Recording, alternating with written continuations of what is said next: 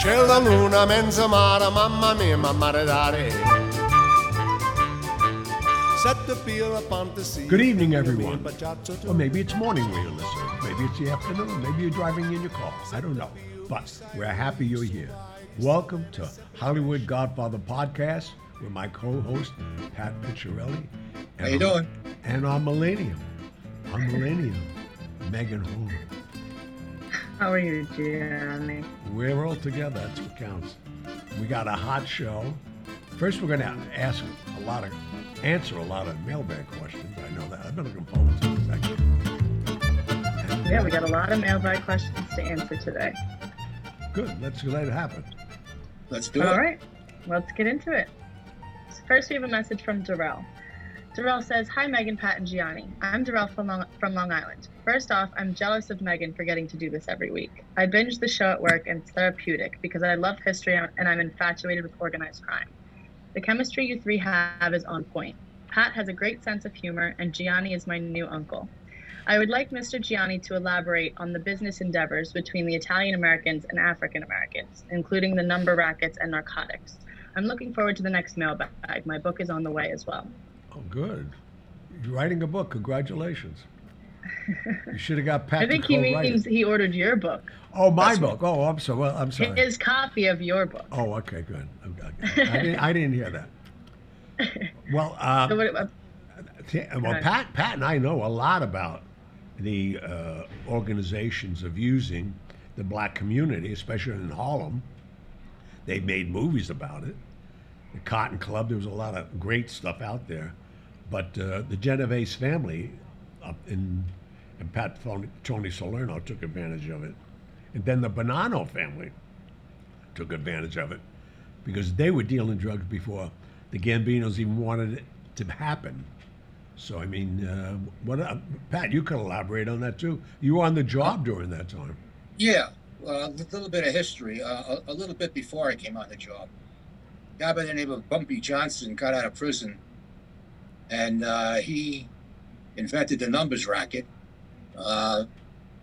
for his people up in Harlem. That was going to be their crimes, their profit, their world, and Bumpy became quite wealthy. And these people that lived up there were middle class, lower middle class, poor, but you could bet pennies on the numbers. If you want. Oh, yeah. I mean, well, just for our audience to know, if you bet a nickel on a number, 5 cents, you get a return $26. 600 to 1. Yep. So housewives, everybody was betting numbers. We were making about, I remember in one day I just asked, I don't know why I would, but in the 50s, we were taking in alone about $15,000 just in that area a day. The profit is tremendous because it's a 3-digit number, which makes the odds 999 to 1, and the policy banks are paying 600 to 1. Right. So they can't lose. Yeah. I mean, let's say anybody decides that day they're going to play the winning number. Same number. But what we did when we used to call overloads, we'd send out a message: don't take anything on that number, and then they could box that number for 25 cents. So the whole combination, you'll get it no matter how it comes out in order. Explain, Johnny, to the uninitiated what boxing means. What they'll do is, first of all, the number and the reason they set it up this way, there's no way to set it up where you win. You can't fix it. Can't fix it. Okay. It's the last 3 numbers of the total handling of a racetrack that is running during that day, closest to your geographical location. That's the total bet, the last 3 numbers of the day. So they can't fix it. They can't fix it. It's impossible. But, a housewife, for a nickel to get $26, her husband was working for $26 a week at that time. So explain what boxing is for the people who don't know. Yeah, you'll take a number, like let's say 374. Any way it comes out, can 743, any combination of it, they box it, and they win. So it's better odds for you, but you are betting 5 more times. It's 20. We would never box a number for 20 cents. We'd take the extra nickel for 25 cents. But it sounds like nothing, and that's why it got so big, because everybody was involved with it. You didn't have to be rich. It could be anybody. But thousands and thousands of people playing the numbers every day. Every day. And then the interesting thing too, which most people don't know, what we started to do later on in life, not me, I was just a runner, but we would do the total handling of each race. So you could bet, if there's 7 races at Aqueduct, you could bet the number for 7 races. Now you're talking about a lot of money. But interesting business. But then that was all taken away from the blacks under well, you could tell them, Pat, you know the history of it. Yeah, well, I was just going to ask you that because I'm not too up on it. I mean, I was up there. I worked in the Tactical Control Force. That was where we worked, East and West Harlem. And, this is all going on. What I'm not familiar with is to what extent, if extent at all, did the Italians try to take over the numbers racket in Harlem? They took it all. Okay, that answers that question. That's what the Cotton Club was about. They told them they needed protection. They thought they didn't. They killed a couple of their people. They started raiding and having cops raid their numbers banks where the money was. And then they called them back in and they said, "Now, do you think you need protection now?" Yeah. No, it was not very nice, but numbers are still prevalent. Oh, still huge. Nobody's betting pennies anymore, but no. But the interesting thing, see, most people thought in the history of bookmaking that OTB, off-track betting, that New York State started, this would stop all the illegitimate betting. But what OTB didn't realize, if I'm your bookmaker, you don't pay me till the end of the week. At OTB, you had to walk in and lay your bet with cash. Most of these people don't even have any cash until their paycheck. Well, not that. With OTB, you had to pay taxes on it. Right. I mean, who wants to pay taxes? That's not the American way. I'm just thinking, we're getting very elaborate on one question. We have a whole mailbag. There you go. We're doing a whole show. I hope that answers your question. I'm sure it does. Next question, please, Meg. All right. We're doing a 90-minute special tonight. All right, next one is from Jen. Jen says, "How do I get my hands on some Gianni singing Italian? My family has mafia ties to the Brunos. That was my maiden name. With the murder of my great-great-grandfather, I have always been fascinated by my Sicilian roots. But everyone stays quiet, so I don't know much. Love the podcast and the book. You guys are great." Thank you. Well, Philly had everything. Bruno. They had all the Martino. They had everybody over there. I mean, they can get anyone. Go on iTunes. How do you get your music? Go on iTunes. It's called Reflection. It's Frank Sinatra's orchestra also. Yeah, that's a great album.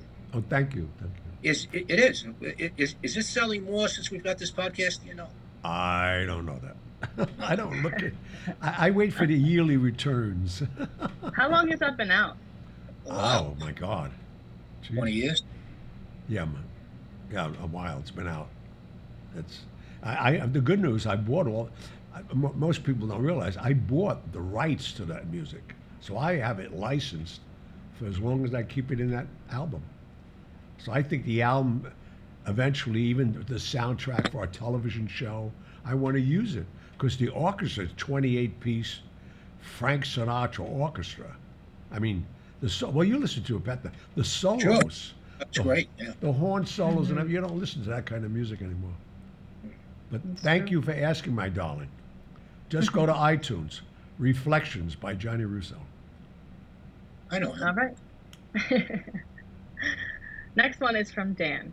Dan says, "Hey Gianni, in the book you mentioned your 1995 sit-down with Chin Gigante, John Gotti, and Patty Rose over the intellectual property lawsuit. But Gotti had gone to prison for life in '92. Right. Was it his son that was at the sit-down? Thanks for your time, Dan." No, it was his brother. His son, what was he, 11? 95, I don't even know. No. It was the Gotti family. And that was corrected before, too. I'm surprised our editor didn't catch that. But they interpreted of Gotti sitting, Fat Tony Salerno, and Louis Dome, they automatically said it was John because John hated me so much. But see, most people don't know John had a guard's cell phone in prison, and he had it for an hour a night, and he was doing all the daily business from being in prison. And he wanted me bad. Well, you showed him. Not really. Your He, hair. he got an abscess in his tooth, and Yeah. he got cancer in the jawbone. After 15 years, they knew he wasn't going to break. Anyway, well, 5 years. All right, next is from Dave. Dave says, I saw your interview with Sean Atwood and immediately ordered your book. What a great read. I took it to show a friend and he asked to borrow it. He told me he never read a book in his life, but opened your book and began to read and couldn't put it down. He finished the whole thing. Don't worry, he's ordering a copy for himself. Keep up the great podcast. I'm trying to catch up. I started listening from the beginning and I can't stop listening every chance I get. Well, we got Right. to Yeah, here's thank Pat why. for I don't that. I ever mentioned this story on the air. I was in Vegas many, many years ago. Dean Martin was at a bar. I forgot what hotel I was in. I think it was the Frontier, which is long gone. And we started to talk, and he told me that he never read a book in his life. Right. And that surprised the hell out of me. Well, I had people read books to me. I never read a book in my life. It would take me a year. And if you saw Dean at a bar, it had to be the Desert Inn, Sands, or the Riviera. The only Okay. Three, I don't. no, I'm saying the only three bars you go to. No. He was drinking, but he was sober as a judge. I mean, he carried it well, at least that night. Well, and if after 1:30, it had to be long before that. Maybe between shows you saw. Yeah, he was pro when it came to drinking. Yeah. But anyway, moving on. All right, moving on. Next, we have a short but sweet message from Haig. Haig says, I really love listening to you all together. There's a certain respect and admiration the three of you offer to each other that's so welcoming to hear, especially in the midst of today's social discourse. Just wanted to share that. Well, that's very nice. Thank you for listening, and thank you for the compliment. Yeah, you couldn't do a show like this without the three people getting along. It would show. That is very true. No, but it's so interesting how the three of us got together, and it just worked. We didn't rehearse something. We didn't say, you do this, I'll do that. And we just did it. It's a conversation. For those of you who haven't All seen off the cuff. this isn't scripted. This isn't rehearsed. We just meet at 5 to 6. We say, let's go. And that's it. That's it. Thank Sounds God. about right. All right, next is from James. James says, Mr. Gianni, Mr. Patrick, and Miss Megan, I wanted to thank and congratulate you all on the great podcast and information you provide us each week. You guys are doing awesome. I'm currently a police officer with the city of Tampa and wanted to ask Mr. Gianni and Mr. Patrick if they had any interesting stories or information as it relates to organized crime, specifically in the Ybor city. It's Ybor. Ybor city section of Tampa during Prohibition. Also, I thought it would be interesting to hear your thoughts on the HBO TV series Boardwalk Empire on one of your podcasts, as Tampa is featured in one of their seasons. Thank you all so much.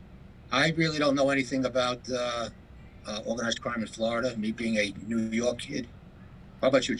Not, and especially during Prohibition. I mean, we were so past that. You know, we're not as old as you think, Pat and I. Well, perhaps, you know.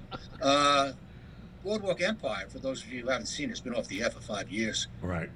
But that was a great show. With fantastic, Terrence Winter did that. Pardon me? A good friend of mine, Terrence Winter. Yeah, what a great show. Good show. Based on fact, the guy was real. I forgot his name. Yep. But it was a fantastic show. I don't know. All the names that we're familiar with were in it. Al Capone and all these guys. Plus, you know, they write it for dramatic effect. So, right. Well, the writing and the casting was very good. Yeah. Moving on. Well, before we do that, I just want to read the rest of his message. Oh, I'm sorry. James says, that's okay. I also have to give a special thanks to Mr. Patrick for his selfless military service to our country in Vietnam and to the citizens of New York as a law enforcement officer. Thank you, sir. Wow, that's very nice. We got to recognize all our men and women in uniform, no matter what uniform they're wearing. Police, military, especially in this world we live in today. All right. Next is from Joe. Joe says, what are your insights on the supposed plot hole in Godfather 2? When the hit was attempted on Frank in the bar, it is claimed that the hitman, one of the Rosado brothers, Danny Aiello, ad-libbed the line, Michael Corleone says hello, when he wasn't supposed to say anything. This conflicts with that part of the plot where Michael tells Frank that it was Hyman Roth who wanted Frank dead. Maybe I'm confused that there's a plot hole at all. Can you shed any light on this? Thanks. Well, there's a plot hole. He wanted to give the impression that Michael Corleone ordered the hit.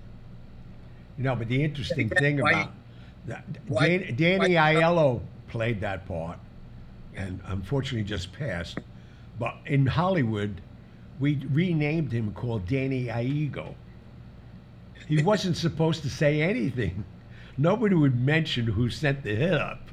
Yeah, he was going to kill the guy. Who cares? I know, but you never know.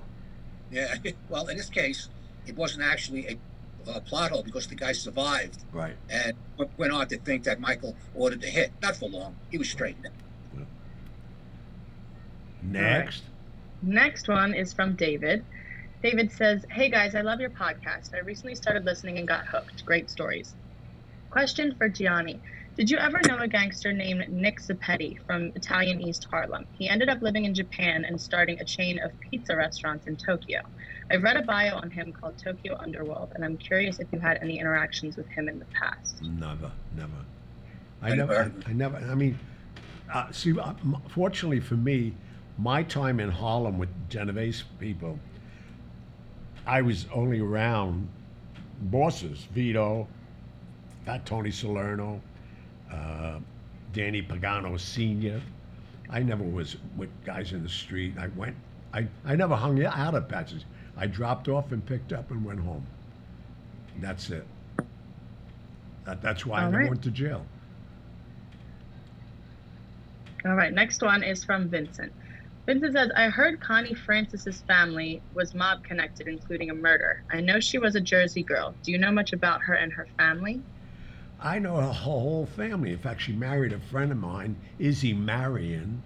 Connie Francis would love to be a gun moll. Anybody that's Italian from that clique in New Jersey, they're all wannabes. They're like the Sopranos in real life. Connie Francis's brother was an attorney who ran afoul of the mob and got gunned down in his own driveway. Hello. In the 70s. Yeah, he pissed somebody off. He was probably going to flip because they had him good. Yeah, I didn't want to bring that up, but I'm glad you knew it, Pat. Well, it's in Undercover Cop. Yeah. Oh, it is. Oh, good. Yeah, he worked the case. Next. All right. Next from Frank. Hi, great shows as always, and thanks for getting us through a crazy year. The Son and Summer of Sam, maybe a future podcast. I was around 8. Can the guys weigh in on the tone of New York City, how the mafia tried to help capture the creep, and any other thoughts and comments they would like to share about New York City at the time, crime, the blackout, etc.? Thanks and stay well. The only thing I really knew about that, every club in Brooklyn, New York, Staten Island, they made it aware we got to get this guy because the cops are not going to get him. But you would have never got this guy unless you stood on Lover's Lane. Pat, you probably have more input on it than anybody. Yeah, well, I was hired, this was after the fact, after David Berkowitz got arrested.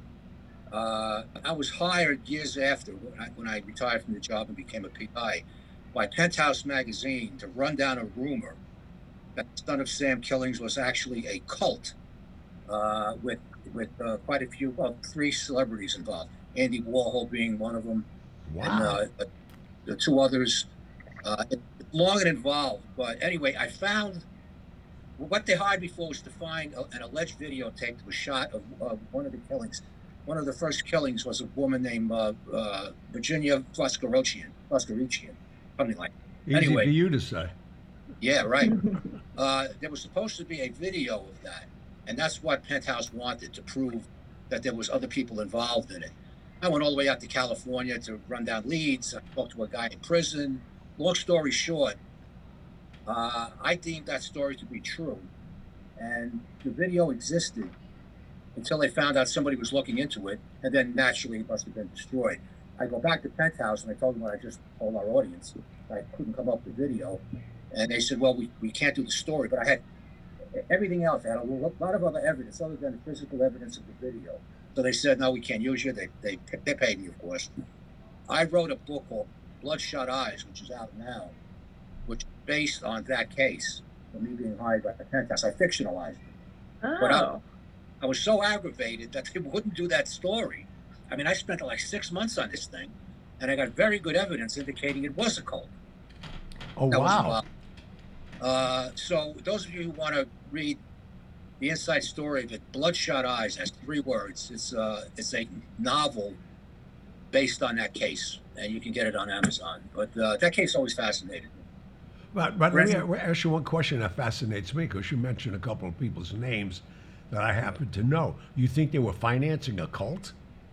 They weren't financing it. What they were doing, Warhol and 2 other people. One was a famous photographer that specialized in sadomasochistic photographs, and I can't remember his name off the top of my head. They would pick up kids that were coming from the youth jail on Rikers Island. You take a bus off the island, and they just drop these kids off, and they would recruit them into a sex cult, and that's how the whole thing started.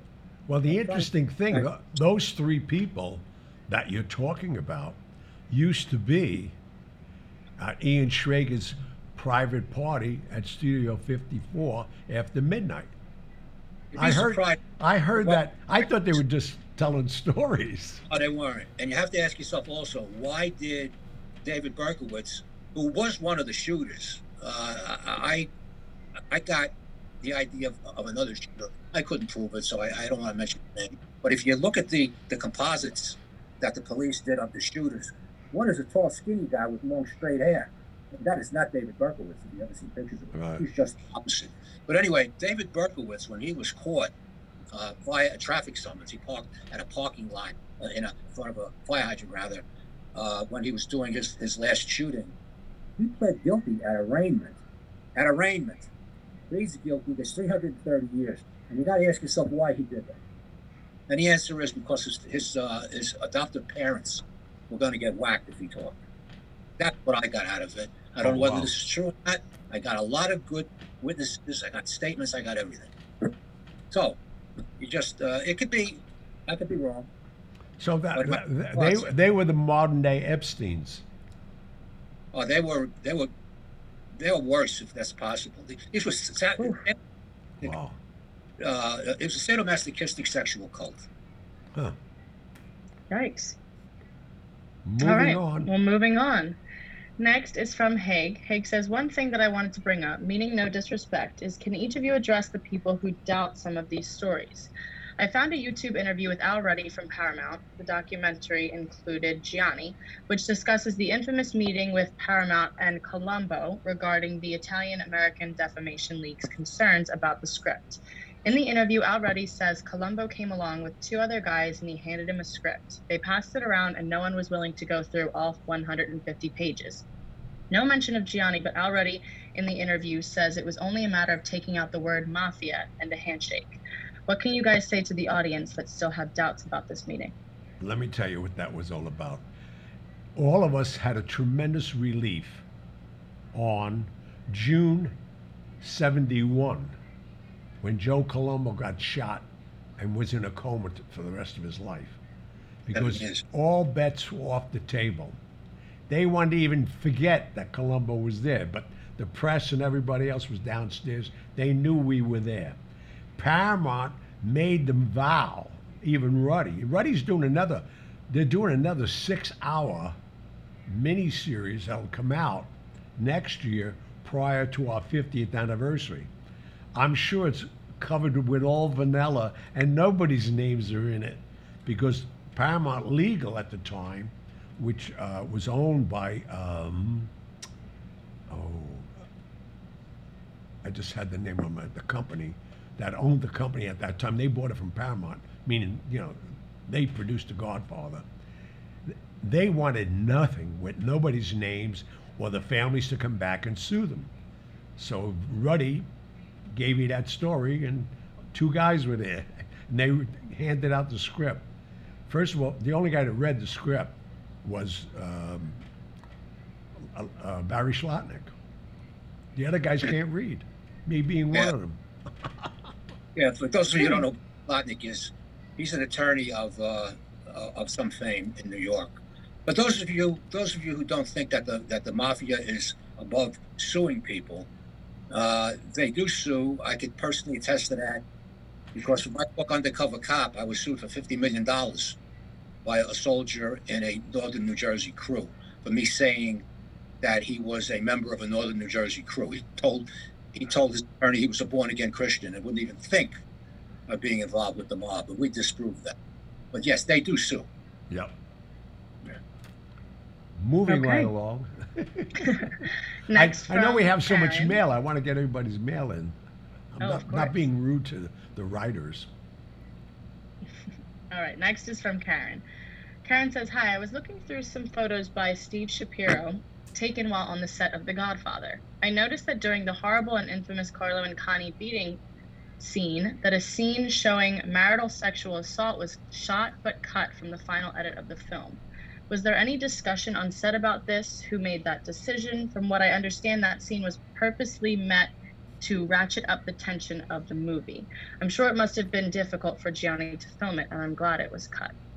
Well, I was glad it was cut at the time. It was the Census Bureau during that time. We've never seen so much violence as we're seeing now in modern day cinema. So now they're allowing a lot more. Why they wanted that scene cut was because she was a pregnant woman at the time. If she wasn't pregnant, they probably would have let it go. The good news is, February 12th, 2022, you're going to see that scene. I never heard of that before. I Yeah. never knew that was. Wow. Yeah, there's a couple of interesting scenes that I totally enjoyed doing, I'll have to tell you. Oh no.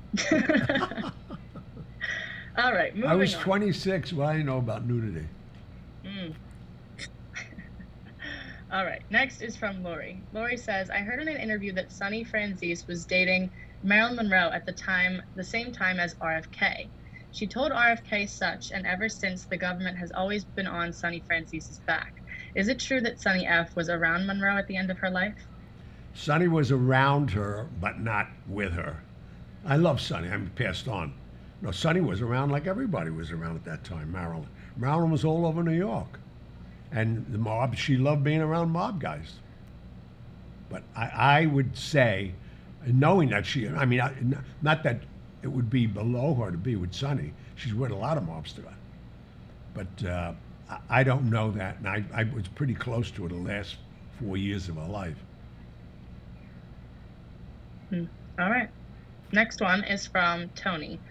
Tony says, "Fantastic life, Gianni. I salute you. My family lived across the street from the Gambinos in Massapequa, New York. I had already left for Vegas. I'm a musician, performed with scores of celebs, and was in the Las Vegas Hilton Orchestra all through the 70s. I got there via Tom Jones in 71. Presley featured me every night in his shows. I knew about several items you speak about in interviews from when I worked with Paul Anka in 76 as a side job. He gave us the original copies of the Gemstone File. It's not about me, though. I just want to congratulate you on a life well lived and still living it. I purchased your book and can't wait to dig in." Well, thank you. They were great days. I remember when the Hilton, before it was the Hilton, it was called the International Hotel, and a friend of mine, Kurt Kokorian, opened it and built it. And don't ask me how I know this, but the conductor that you played for was Jimmy Mullendore. Wow. And what's Good ironic, with names. my album, Reflections, that we just talked about, is conducted by Jimmy Mullendore. I went full circle with him. Elvis loved him. Very good. All right, next one is from John. John says, "As you may have heard from Patrick Bet-David's interview with Michael Franzese, he also talked about where Jimmy Hoffa is. His answer is different from yours, and he says he's in a quote-unquote wet, He's where? he's in jail serving life, in a wet place. Oh, I don't know. Hey, And the everybody. shooter is in jail serving life. How much truth is there in his story?" I would never contradict Michael or anybody else. They have their ideas. I have my facts. Whatever. Well put. Yeah, yeah. Next one is from Bill. Bill says, I'm curious if Gianni has had any interactions with the Grim Reaper, Greg Scarpa. If so, what was he like to be around? Seemed like a scary guy. No, that whole Gemini crew was amazing. I mean, Roy, I mean, see, to me, I didn't know their business. I thought everybody thinks you know what they're doing. And we, in our lifestyle and what they did, there was no repenting. I knew them, you drank with them, and see you later. It's like, I've been questioned by I don't know how many people, even for my gaming license, of knowing all the people I do know, even yet today. But I can't pick what professions they take. They happen to have vowels at the end of their name, and I like them. I mean, there's so these many. guys, though, that the Gemini crew, they were dangerous to themselves. They were dangerous to the organization. Oh They yeah, were just they had to be Scarpa. stopped actually. Greg Scarpa, my God, Jesus. His. I think I mentioned this at the beginning when we started the podcast. I got contacted by his daughter, Little Linda. There was Big Linda and Little Linda, the mother and the daughter. Right. She wanted me to do a book on her father, and I did a lot of research, and there's been so much written about the guy. I wanted to, for it to get sold, I'd have to do it from a different perspective. And I said the only way that I can do it where it would be interesting, that hasn't been told before, was to do it from a family perspective, from your perspective as his daughter.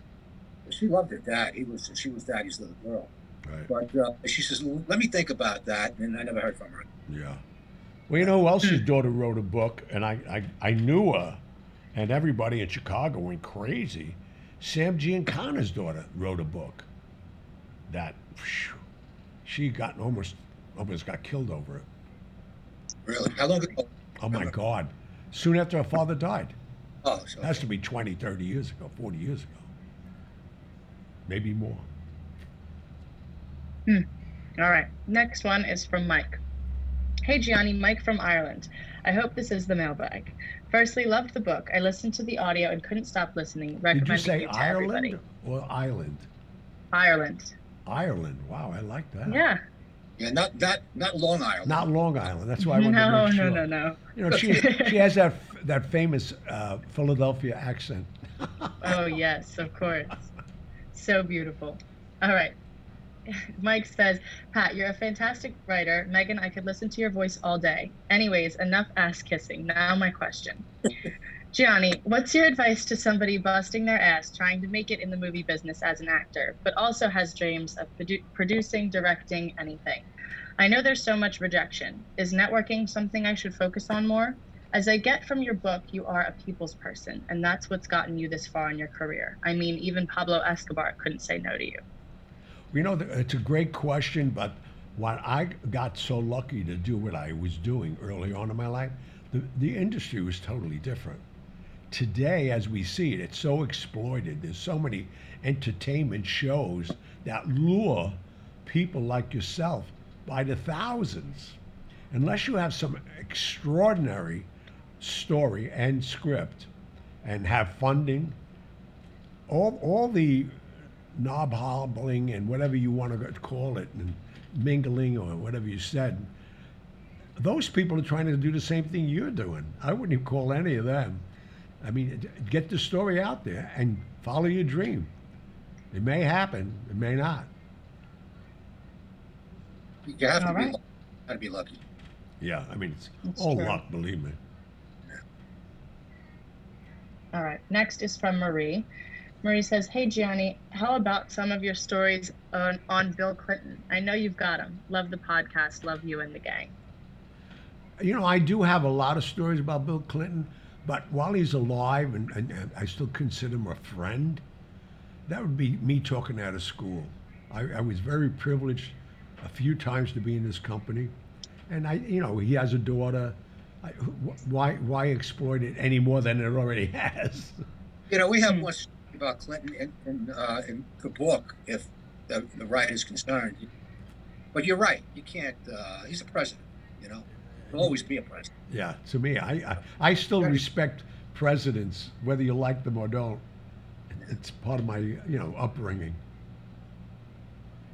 All right. Next one is from Jeremy. Jeremy says, hello, I just wanted to drop a line and tell you all how much I loved your book and now the podcast. I recommended the book to at least 5 friends. Everyone absolutely loved it. Also, I was in Vegas this last weekend and at the Wynn. There was a local lady there carrying on about everyone she knew, etc., etc. So I said, do you know Gianni Russo? She did. I'll tell you the story if you want. Best, Jeremy. Oh, okay. He's leaving you hanging so that you guys can chat. Well, first of all, yeah, I know. But first of all, my club, I had 86 girls working for me. So just my employees, who could that lady be? I was there for 30 years. I don't know. I don't know how old he is. No, the thing is, most people don't realize, I was there for 30 years. For the first, I would say 10 years, nobody even knew I was there. I got there in 59 and I left in 89. And I mean, I was not there solid. I was in there almost every other weekend for that many years. Wow. So, a big career. All right. Next is from Danny.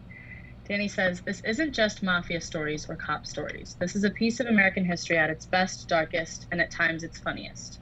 The team of RPH, Russo, Picciarelli, and Horan make this podcast a definite must listen. You can't just sit for one episode. If I have to go on an errand, I plug my phone into my car radio or take my earphones and listen to the podcast while I take care of business. Great job. I can hardly wait for the new episodes. God bless you guys and young lady. I like our new logo, RPH. RPH. I love it. Me too. Perfect. Thank you, sir. Very sweet. Thank you, Danny. All right. Next is from Deb. Deb says, does Gianni have any stories about Christopher Walken? Were they acquainted? I know Christopher Walken. We were acquainted. How could you not be? Christopher is like one of the old school guys and a brilliant actor also.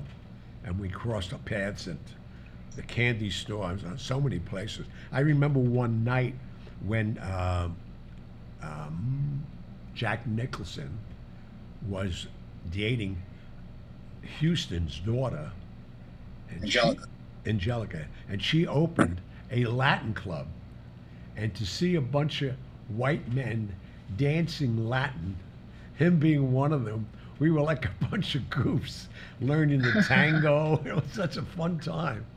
No, but they were the great days. I used to buy my pastries from his family bakery in Astoria. Walken's Bakery. Huh. Oh, wow! I didn't know that. Yeah, his aunt. Oh, that's funny. All right. Next is from Lena. Lena says, Gianni and Patrick, who would you say is the scariest person you have ever encountered, mob related or not? Wow. Oh, jeez. See, these are the type of questions you get. You know? I met some pretty scary guys, man. Well, there's a lot of real guys out there. Guys. Scary women too, by the way. Well, out of respect, probably one of the scariest gentlemen who was a mob guy, and if you just looked at him, you would know. I would say Agnello Della Croce. His nickname, O'Neill. He was the underboss of the Gambino family. He was the mentor to John Gotti, and the reason John got so bent out of shape and killed Paul Castellano and Tommy Bellotti was because his mentor, he felt, was overshadowed and stepped over, and they made Paul Castellano the boss of the Gambino family. But anybody knew O'Neill, he was a gentleman, but ruthless. And he'd just look at you, and you would know. If you look at his he scares the hell out of you. Yeah. Those eyes. What color eyes did he have? He had gray-black eyes. They were like so different in color, but they were so deep in his head. But when he took a stare at you, pack your luggage. As far as, I spent 20 years in the NYPD. the scary people of Illuminus. I'll go with the guy who stabbed me in the eye. He scared me. Oh yeah, hello. I got. You were stabbed in the eye? Yeah, well, he stabbed me in the eye socket bone above the eye, and the point of the knife ricocheted or slipped down into my eye, but only very, very little. I had to wear a patch maybe for a month. But this guy was a total. Well, you're lucky. When did that happen, and who was he? I was on Broadway. I was a sergeant, and I responded to a dispute. It was on Broadway in 90-something Street, and its cop was surrounded by a mob watching him have an argument with some guy who was crazed. He was on something. I'm thinking meth or something like that. He was just looked like he was going to explode at any minute. So I got between them, my first mistake, and he whipped out a knife and he cut me. And down I went. But by that time, there were 4 or 5 other cops on the scene, so he couldn't get any further. But, well, that's good. Yeah, hello. Yeah, I lost my eye. I couldn't. Not that I couldn't see because of the damage to the eye. I couldn't see because of the blood in my eye. That's good. That's good. You have no damage. Wow. I still have the scar, but other than that, yeah. No. Wow, I don't think I ever knew that. Yeah. That's the first time I heard it too. Right. All right. Next is from Jenny. Jenny says, Gianni, why did you ever take a break from acting? Did you get tired of it, or did you just want to focus on other things? Do you think you'll ever act again? I really, I've had that question asked me many times. I really didn't take a break. The motion picture business goes through different phases. Then there's these action adventure movies and all that. And I guess I got so pigeonholed as a gangster Italian person. I tried to move out on that. I mean, Brett Ratner was very generous to me, giving me a lot of movies and comedies and Red Dragons and different roles that I did play, even Family Man with Nicolas Cage. But, I am a business person first, and if I have something going on, I always tell even my kids, God, being a movie actor is like, if you can afford the best golf club in the world and join that, then become an actor. That means you have money. To make a living as an actor and my lifestyle, I could never do it. I always had businesses. My business always came first. That's like making a living as a writer. Exactly. 4% of writers actually make a living at it. 4%. So the arts, if you're doing anything creative, the creative arts, very, very difficult to make a living. It's got to be a passion. Have good years and bad years. You should always be able to do something else. Fortunately, Johnny is a good businessman. Me, I stick up, No, to me, I'm opening 2 more businesses this year. There you go. That's crazy. Anyway. All right, moving on. Next is from Christopher. I would love nothing more than to hear Gianni singing in person. I know you had done a few shows before quarantine. Gianni, what's the most recent update on your live shows? When do you think you'll get to do them again? It's interesting you should ask. I'm doing one on October 11th at Masudo's restaurant. And then I do follow the roster of all the Mohegan Sun casinos and the properties they own. There's 8 of them. And they're telling me now we could be back probably by April in casinos where they could have, 1,000 people, 2,000 people. But, it's that crazy out there. And the casinos don't want to bring in, they can't bring in, how they're going to pay people and have 15 people in the audience. You can't do it. But follow what we're talking about. You'll know in smaller venues, I'll do them. Like I'm saying, I'm doing a venue in Spring Lake in New Jersey at Masudo's restaurant. I don't know where you live, but come down. All right. Next is from Gina. Gianni, I understand that you have spent many years in your apartment in New York City. What is it like? And I can imagine you have great taste in decorations. Can you give us a little description? Well, that'll take a 90-minute special. No, my house is just my house. It's not anything great. There's some really great collectibles that people have given me, my bar alone. Well, Megan, you've been here. How would you describe I it? have.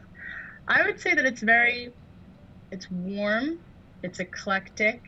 You have a lot of plants and animal print and, warm colored walls. It's a nice space that you have going. Of course, the Don Corleone portrait is cool too. Oh, I love that. That's my. Well, he started my whole life. My father-in-law. Look at where would I be without him? They told me I was out of the family business. Now I own it. That's a good one. That's great. It's a warm it's a great 2,000 apartment. square foot space. Let's put it that way. I love it. I've spent a lot of time there. All right, next is from Jill. Patrick, I know you missed a couple episodes due to some sort of illness. How are you doing now? I was worried about you. Well, actually, I missed one episode. That's it. And I didn't want to do that. They took me away kicking and screaming. I wanted to be on it, but I was in the hospital for some tests. They decided that I wasn't pregnant, so I got cut loose. And I'm not. It was nothing serious. Just And the only reason we went ahead with that show is we had Nick Vallelonga, I think it was booked. No, yeah, you had Steve Sharippa. And It was Steve Sharippa and Vallelonga. Nick's, yeah, two guys that we've been waiting to get. And then Pat called us an emergency, basically. And so we decided to go on without him. He was greatly missed, but we had to get these two guys when they had the time. Yeah, they have tight schedules. But Absolutely. I don't know about you guys, but I don't listen to the podcasts once we do them. But I listen to those because I wasn't on them. But for those Oh, good. It's easier to listen when you're not on it. I find that for myself as well. For the people who aren't aware, we record 2 shows in a night. So when I say I missed one show, I actually missed 2. That's right. It was one night of recording. Session. That's right. Yeah, they're recorded.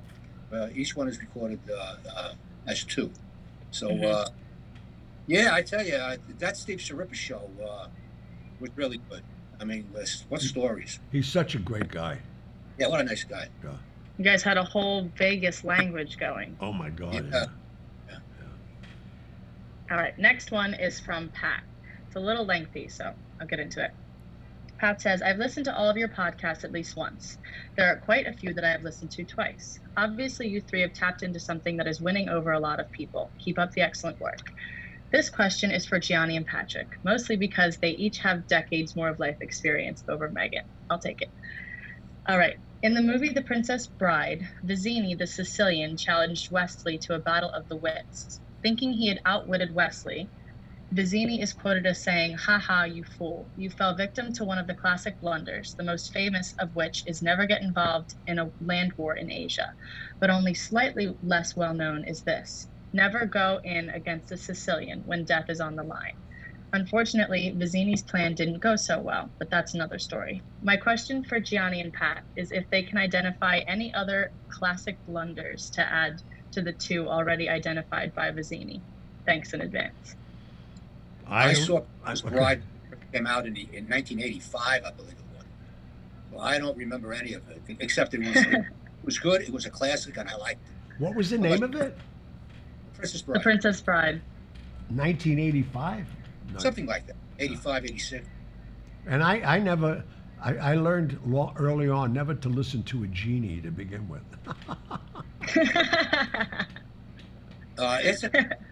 It's always referred to. There's always quotes from it. And it's on television all the time. But I just saw it that once. I never watched it again. Okay. So is it worth the watch? It's worth the watch. Okay, maybe I'll look at it. So no other classic blunders you guys can come up with? No, classic wonders. We are classic. We are 3 classic wonders. Here's 3 of them right here. Fortunately, we're not blunders. Was he referring from that movie or just classic blunders, period? I'm assuming that have to do with Italians or being Sicilian or something like that. Oh, that's a broad subject. People make mistakes all the time. Yeah, I like that guy. You and I were talking about this last week, Gian. You were there. You were there too, man.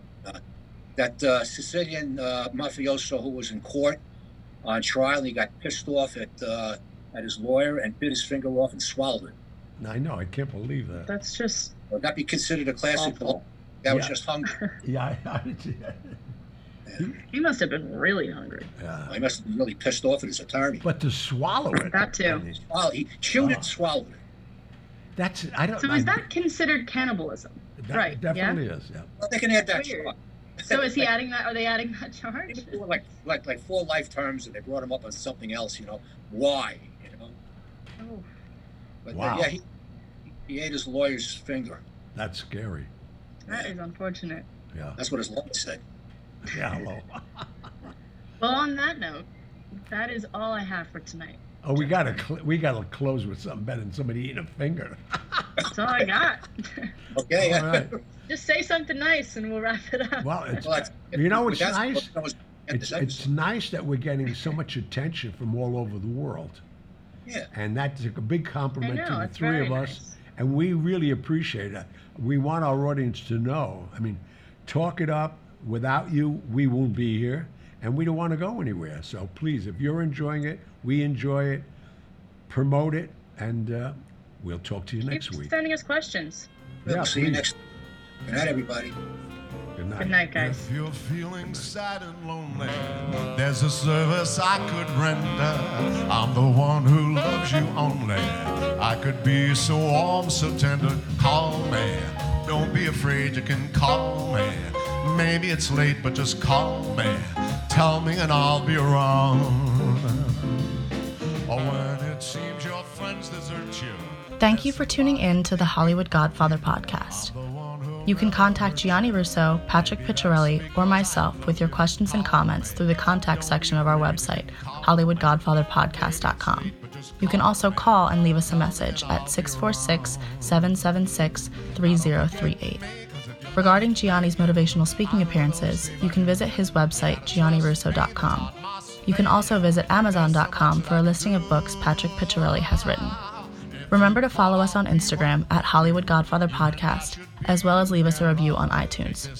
If you'd like to know what you like about what we're doing, what you'd like to hear in the future, and anything else you might suggest to improve our podcast.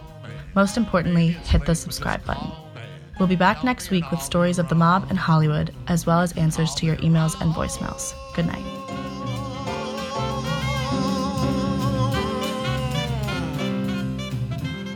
Give me a call. Hi, Patrick Picciarelli here, announcing the release of the second book in the Ray Yale Private Investigator series titled Pop Line. In this outing, Yale journeys to Pennsylvania to help a deceased friend's sister who has been charged with the murder of her police officer husband. An outsider doesn't sit well with the local cops and Pittsburgh organized crime figures, which leads Yale down a treacherous path of deception, murder, and a crime so ingenious that it has never been duplicated in mystery fiction. Pop Line is available exclusively on Amazon.com.